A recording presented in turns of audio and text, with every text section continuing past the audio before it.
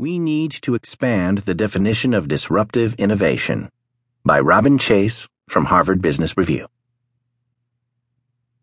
Zipcar counts as a disruptive innovation. Uber doesn't. The latter is according to Clayton Christensen, Michael Rayner, and Rory McDonald in their recent HBR article, What is Disruptive Innovation? The authors explain that disruption describes a process whereby a smaller